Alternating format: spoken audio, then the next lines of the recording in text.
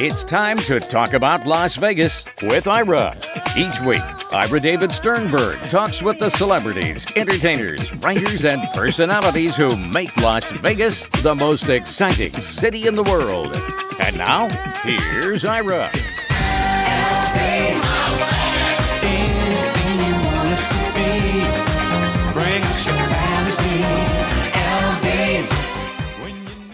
My guest is magician and author Vinnie Grosso. You've seen him on America's Got Talent and Penn and Teller Fool Us. And he's developed a unique act for these coronavirus times called Over the Air, an interactive theatrical experience for people who are not just yet leaving their homes. For ticket information, go to VinnieGrosso.com and also OverTheAirMagic.com. Follow him on Instagram at Vinnie Grosso. And by the way, the next performance is September 17th. So if you go to the website, you can get all the information about the show. And Vinnie, welcome. Thank you for having me. You have an interesting background in a number of ways because you didn't start out as a magician. Well, you started out as a baby, of course, and then you became a kid and a teenager and an adult. But then eventually you did go to the Villanova University with a degree. You got a degree in mechanical engineering, which is fascinating to me because you used that to create your own illusion. So is that how you initially got interested in magic, or were you always just a magician at heart?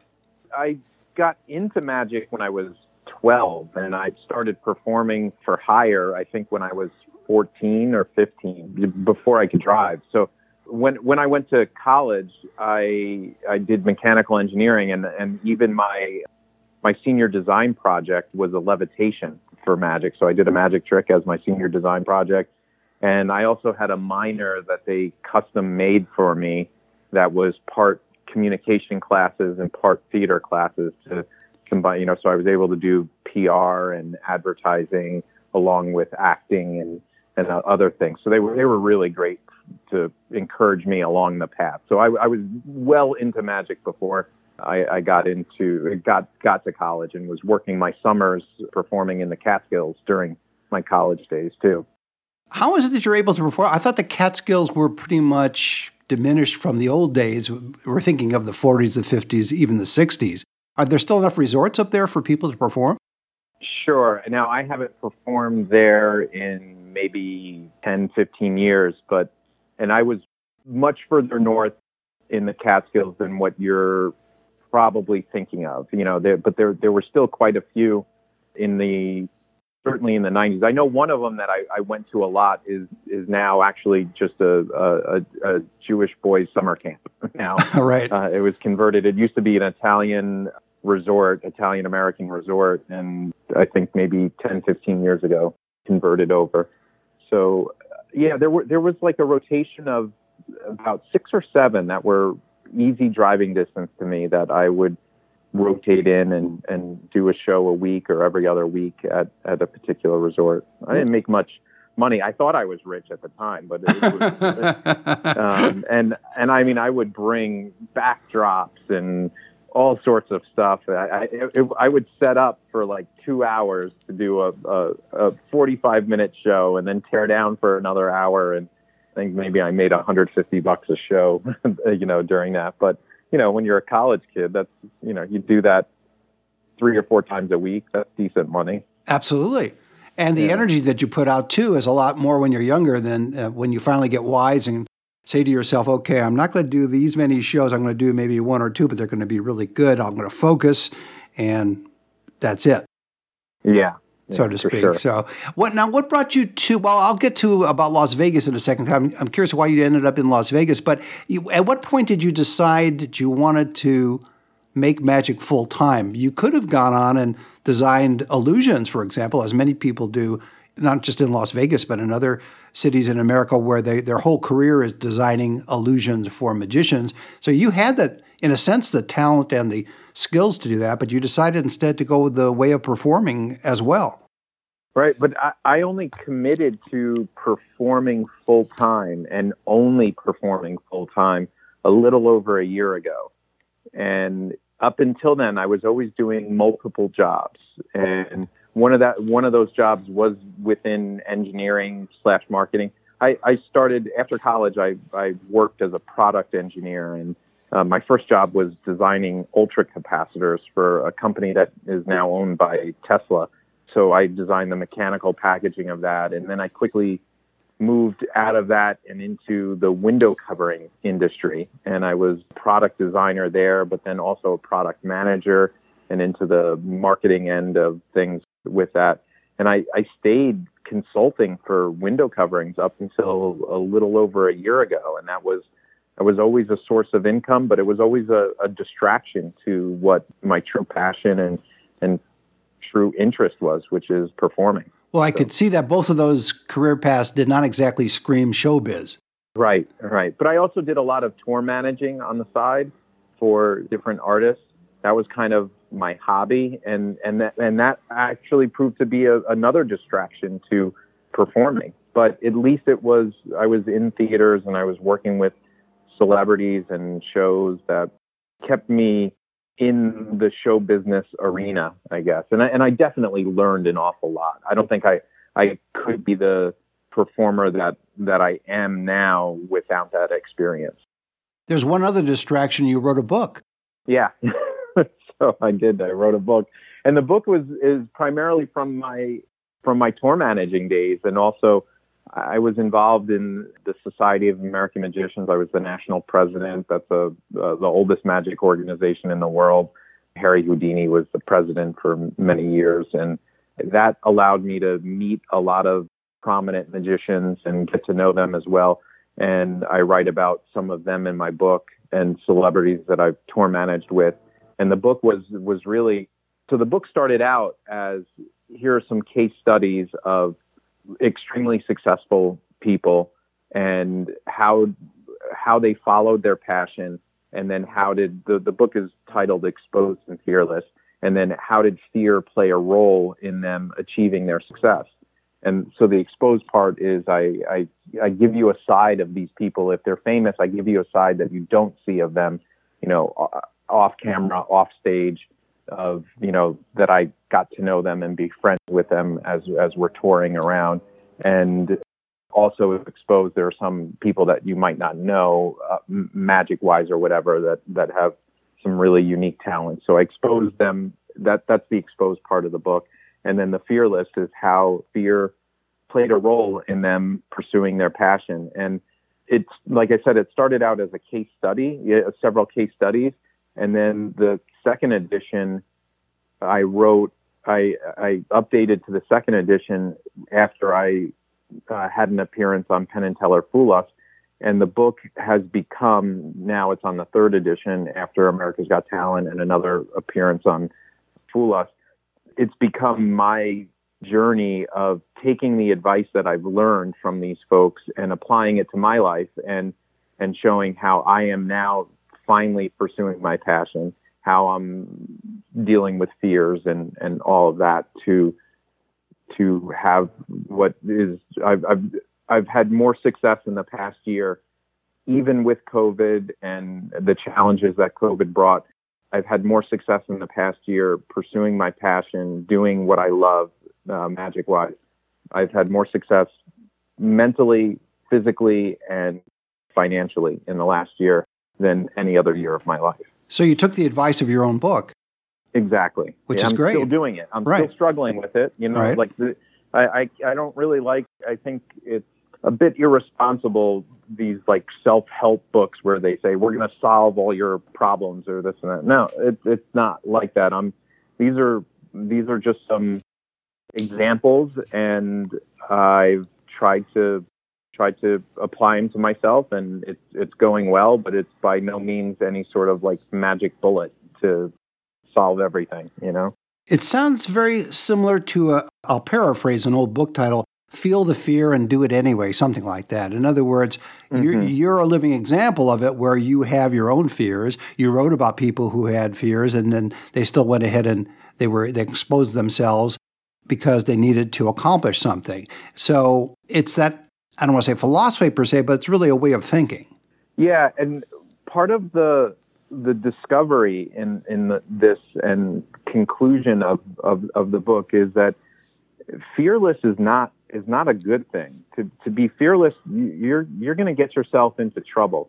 I think the key to success from studying these people and applying it to myself, the key to success is having a level of fear that motivates you to accomplish these things and isn't a roadblock to, you can have so much fear where it's insurmountable and you don't accomplish anything, but having no fear, it's kind of reckless and bad things can happen. So you want to have, it's almost the same thing of, respecting Mother Nature, with these adventurers that do some crazy things, but you still have to have that respect for the forces beyond your control or the forces that are stronger than you. So having some fear is the ideal situation. You want to have a little bit of fear and have that fear help motivate you to get things done. So it's finding that balance. Isn't that the same as when you teach a child not to put their hand on the burner on the stove? So if you were fearless, you would do it, but then you would get burned. Absolutely. Yeah. I use an analogy in the book that I do in I do a live lecture. And I've also modified the lecture to work for the whole online situation, because I do a lot of things with interaction with people and stuff. So modifying it was a bit of a challenge, but I use an example of a wolf with an animal trap. And the wolf, the first time the wolf sees the animal trap, they think, oh, there's just a free meal here. So they put their paw in it, and they had no fear. They had no knowledge. They had no experience of that animal trap. So they were completely fearless, and they end up losing their paw in the process. But once a wolf has that experience with that, now they have that fear of that trap. They're like, oh, I know what happens with that, and I'm not going to stick my paw in there. Yeah, that makes sense. So fear is a good motivator, and it seems to be not just a motivator, but a cautionary tale, but not such a cautionary tale that you want to avoid doing anything. Would that be a fair analysis of what your primary point is? Yes. Yeah, spot on. Great. I want to talk to you a little bit more about the show itself, which I find fascinating both from the technological point of view and from the magical point of view and the presentation point of view. And we'll do that when we return in a moment. But what brought you to Las Vegas?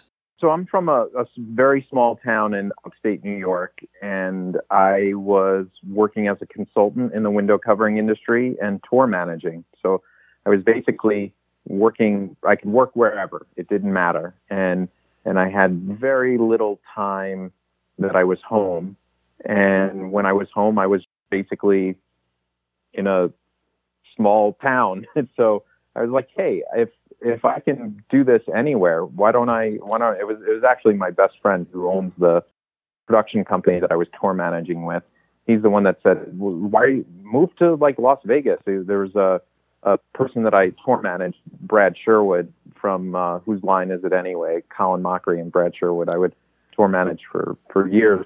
And him and his wife had moved to Vegas recently at that time and loved it. They moved from LA there, and they were like, yeah, it's fantastic. And I had so many friends out here to begin with, and I made even more. And I say my only regret is that I didn't move out here sooner. And you're talking to someone that I do not gamble. I do not drink. I've never seen the inside of a club. I've never done a drug in my life. I don't, all these things that people say are like, the vices of Vegas. I have no interest in any of those things, but I just love this city so much. Well, we appreciate that. Let's take a break. My guest, magician and author, Vinny Grosso. He's developed a unique act, which we're going to talk about for these coronavirus times. It's called Over the Air, an interactive theatrical experience for people who are not just leaving their homes. The next one coming up is September the 17th. For ticket information, go to overtheairmagic.com. You could follow him on Instagram at Vinny Grosso. We'll be right back. We'll be back with more Talk About Las Vegas with Ira in just a moment. You think you know Vegas, but how much do you really know about this neon city? See the dark side of the bright lights at the Mob Museum, where you can explore how a tough little town transformed into a gaming metropolis with a little help from organized crime. You won't find these stories of lawbreakers and law enforcement, mob bosses and prosecutors anywhere else. The Mob Museum in downtown Las Vegas. More information at themobmuseum.org.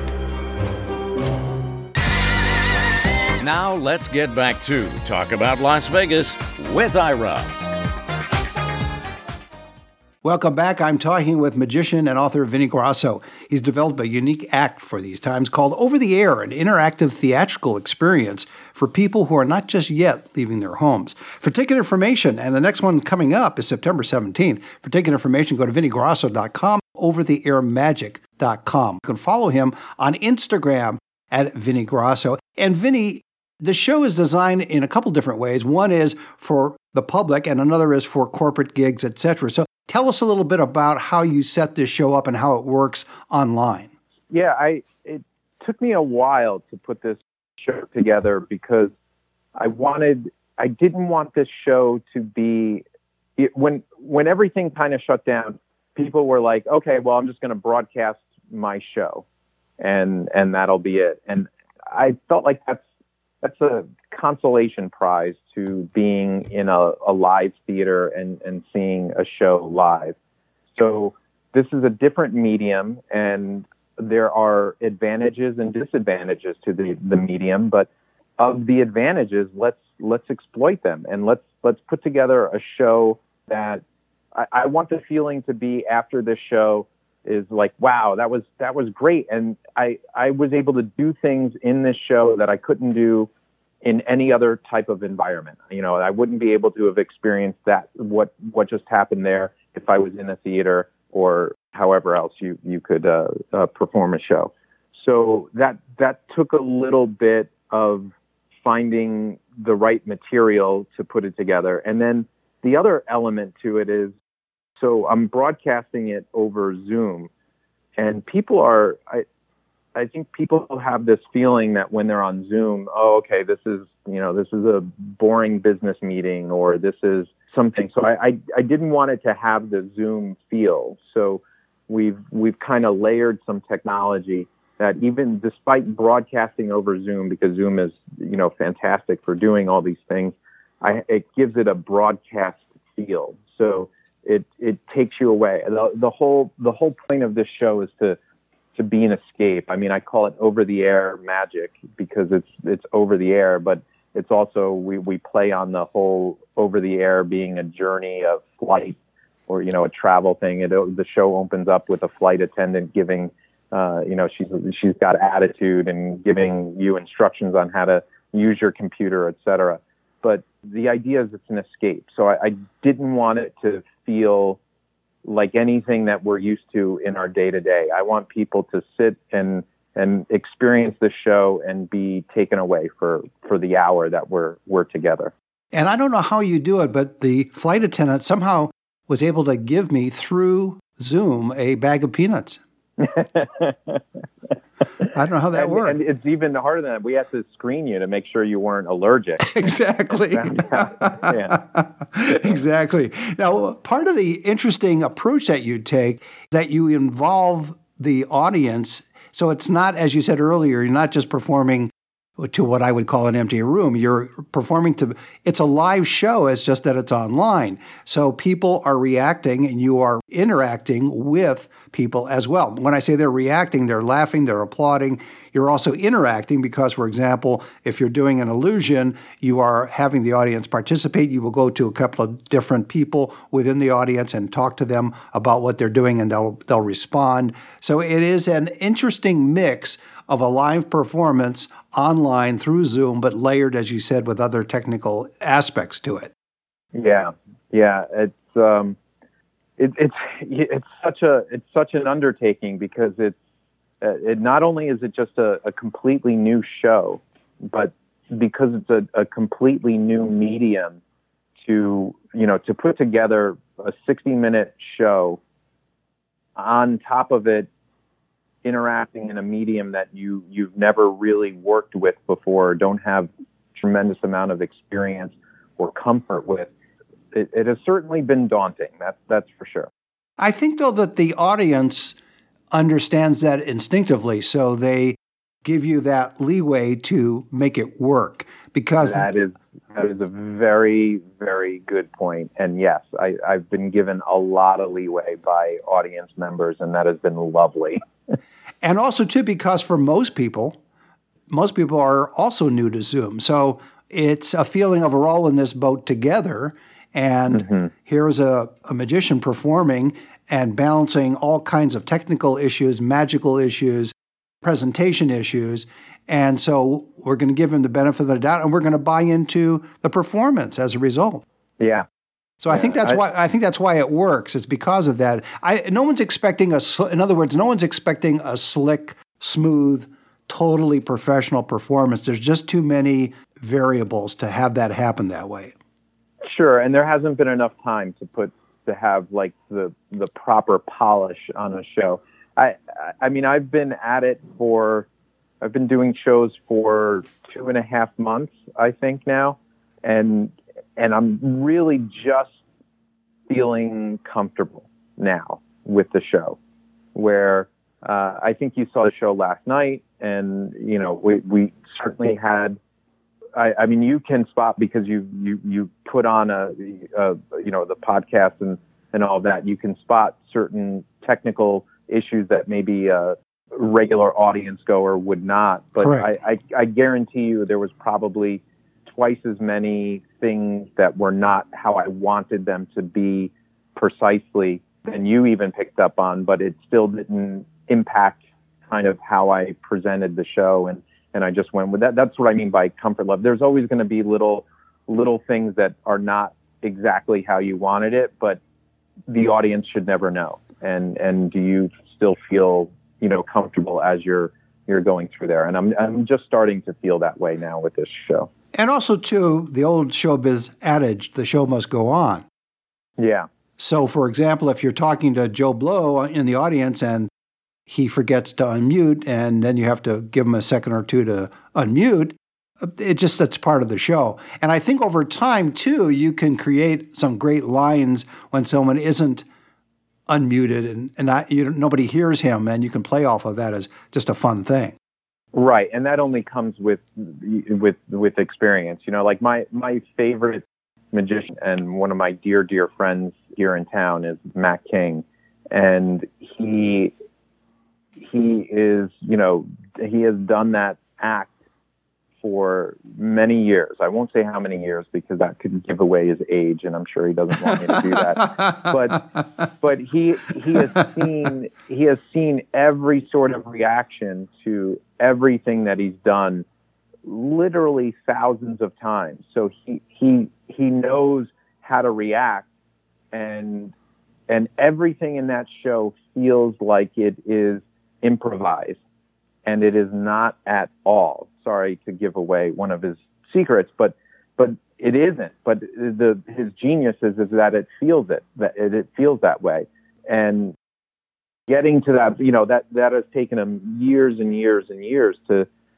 get to that point. And these shows, I don't have hundreds of performances. Like I have 50 plus performances of this show, not thousands of performances. And so you're just starting to figure out the timing of how people react to different things, and what reactions you get, and what, kind of bank of problems that people could have, and how, and what's the best way, what's the line that really worked to fix that situation and go with that. I mean, last night in the show, I got a new one that I don't think I'll get again, but it was great when there were two kids in the camera, and I only needed one to help me with the trick, and I just trying to see where it would go. I said, all right, you guys, can choose who can help me, so. And I thought that, one person was being really nice, like, oh, you can do it. But it turns out they were debating because I couldn't hear them right. the mic. And then they ended up doing rock, paper, scissors exactly. on camera right. to decide, these two kids, to decide who got to be the volunteer. And exactly. I just thought, those are the great moments that you live for. And the people around you, they know, oh, okay, this is really happening right now in other people's homes, and they feel that connection. even though we're in different parts of the country. Yeah, I think the other little technical challenge that you will always have with Zoom, at least unless they change things in their infrastructure, which they may do as time goes by, there is a slight delay whenever someone speaks. And so for the audience to either react to you or for you to react to an audience member about something on a spoken level, there's just that slight delay, which is why I will never do usually an interview with Zoom. I'd much prefer over the phone because it's much more connected than the Zoom that has just that slight little delay sometimes. Yeah. Yeah. And we've played around with so many different platforms, other than Zoom. And it's a nature of the internet connections that everyone has, like even, boosting it up to your fastest connection that you can get. There's still lag in it. And you need to know how to pace yourself and pace these tricks, especially magic tricks where, sometimes things need to be instant. And, I can tell you there are certain cues that my technician has to do, and I have to say certain things a certain way, exactly the same way, because he needs to trigger a particular cue ahead of when it has to hit because of that whole lag that's going on. So if I don't say the thing precisely the right way, that cue is going to be off just a little bit. Right. And I want people to understand I'm not criticizing Zoom. I think it's great to have that technology anyway so people can stay in touch and see your show and communicate with each other. I just think technologically down the road, there may be even less of that delay. So it's amazing that we have Zoom to begin with. Yeah. Do you start to get calls or emails from fellow magicians now that they see what you're doing and they want to emulate what you do and they're asking for advice? I have, and it's been, mostly like good friends of mine that I know, because I've, to be honest, I have not tried to publicize my show within kind of the magic community at all. My show is not for magicians. It's for non-magicians, and I've just tried to go about my business. I've really tried to get off of social media altogether. So I still have a Facebook account, but I am not on it at all. And I have an Instagram account that I use, and you've been plugging that, which I appreciate, at Vinny Grosso. And that is really because it's also a part of the show. It's used within the show. Right. So I still keep that and go with that. So I've tried to be kind of a little bit of a hermit. But that said, I've had several calls with other magicians, helping them out with their setup and getting their show going as well. So you're a pioneer in a sense. Yeah, sure. I mean, there's a group. I mean, I've gotten a lot of help too, with not just magic tricks, but on the technical side as well. I was getting help from the company that I was telling you that I did all the tour managing for. They were developing these shows, and Mills Entertainment did quite a bit of work, and I was working with them and helping them and receiving help from them. So I don't think anybody doing this right now, you could say, is like, oh, they just did everything themselves and they're fantastic. No, I meant I think you're a pioneer in the format of it, I guess is what I'm saying. Oh, sure. Yeah. That's what I'm talking about. I would say I'm definitely in a small group of people that are doing it this way. Yeah. Oh, well, that's a great way to leave it. My guest has been magician and author Vinny Grosso, and that's spelled Grosso. I mean, he's spelled that way. Well, the name is spelled that way. And he's developed a unique act for these coronavirus times called Over the Air. It's an interactive theatrical experience for people who are not just yet leaving their homes. For ticket information, and the next event is September 17th, but he does several of them throughout the next couple of months. So please go to the website, which is both vinnygrosso.com and also overtheairmagic.com. Overtheairmagic.com. And you can follow him on Instagram at Vinny Grosso. Vinny, thanks for being on the show. Thanks for having me, Ira. See you next time.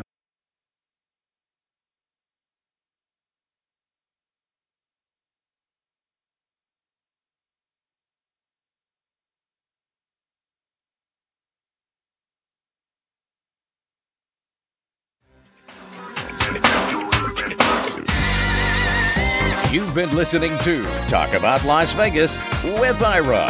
Each week, Ira David Sternberg talks with the celebrities, entertainers, writers, and personalities who make Las Vegas the most exciting city in the world. Anything you want us to be, bring us your fantasy.